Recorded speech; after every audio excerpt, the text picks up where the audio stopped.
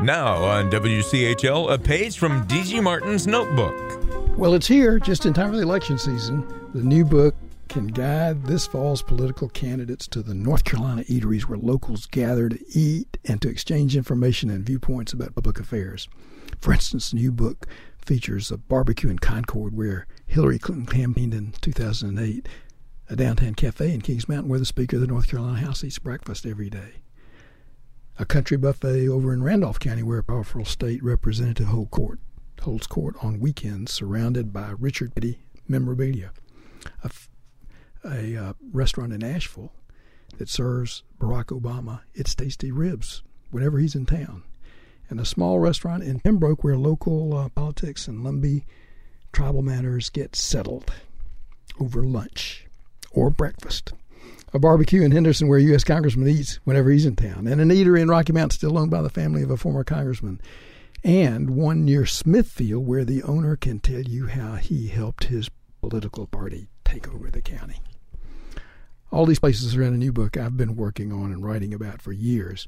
And although the official launch date is October 3rd, North Carolina Roadside Eateries, A Traveler's Guide to Local Restaurants, Diners, and Barbecue Joints, that's the title of the book. It's already in the bookstores.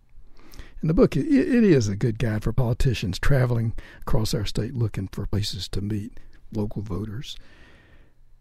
But this eateries book was put together with regular travelers in mind like you, adventuresome people who would rather experience a special or unusual local favorite restaurant at mealtime rather than just pull off the road and have another quick meal at one of the ubiquitous national chains.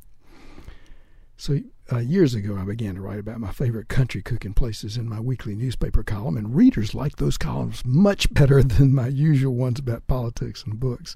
And even when I invited them to write about their own favorite local eating places, I got enough material for more columns, and then for a series of magazine articles, and then for this new book. But sadly, these great places don't last forever. So part of the fun has to be in finding new and welcoming places to get sweet tea, stopping at little diners with hush puppies you never forget, meeting good folks, and watching people settle political differences over a slice of lemon pie. Sometimes I think I've seen and tasted nearly everything, but there'll always be more.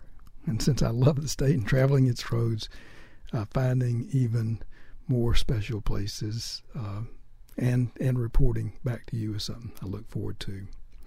Now, if this new Roadside Eateries book inspires you to go a little bit out of your way to find your own special place where people greet you like an old friend, even if it's your first visit, if it prompts you to go out and look around, you will make me very happy.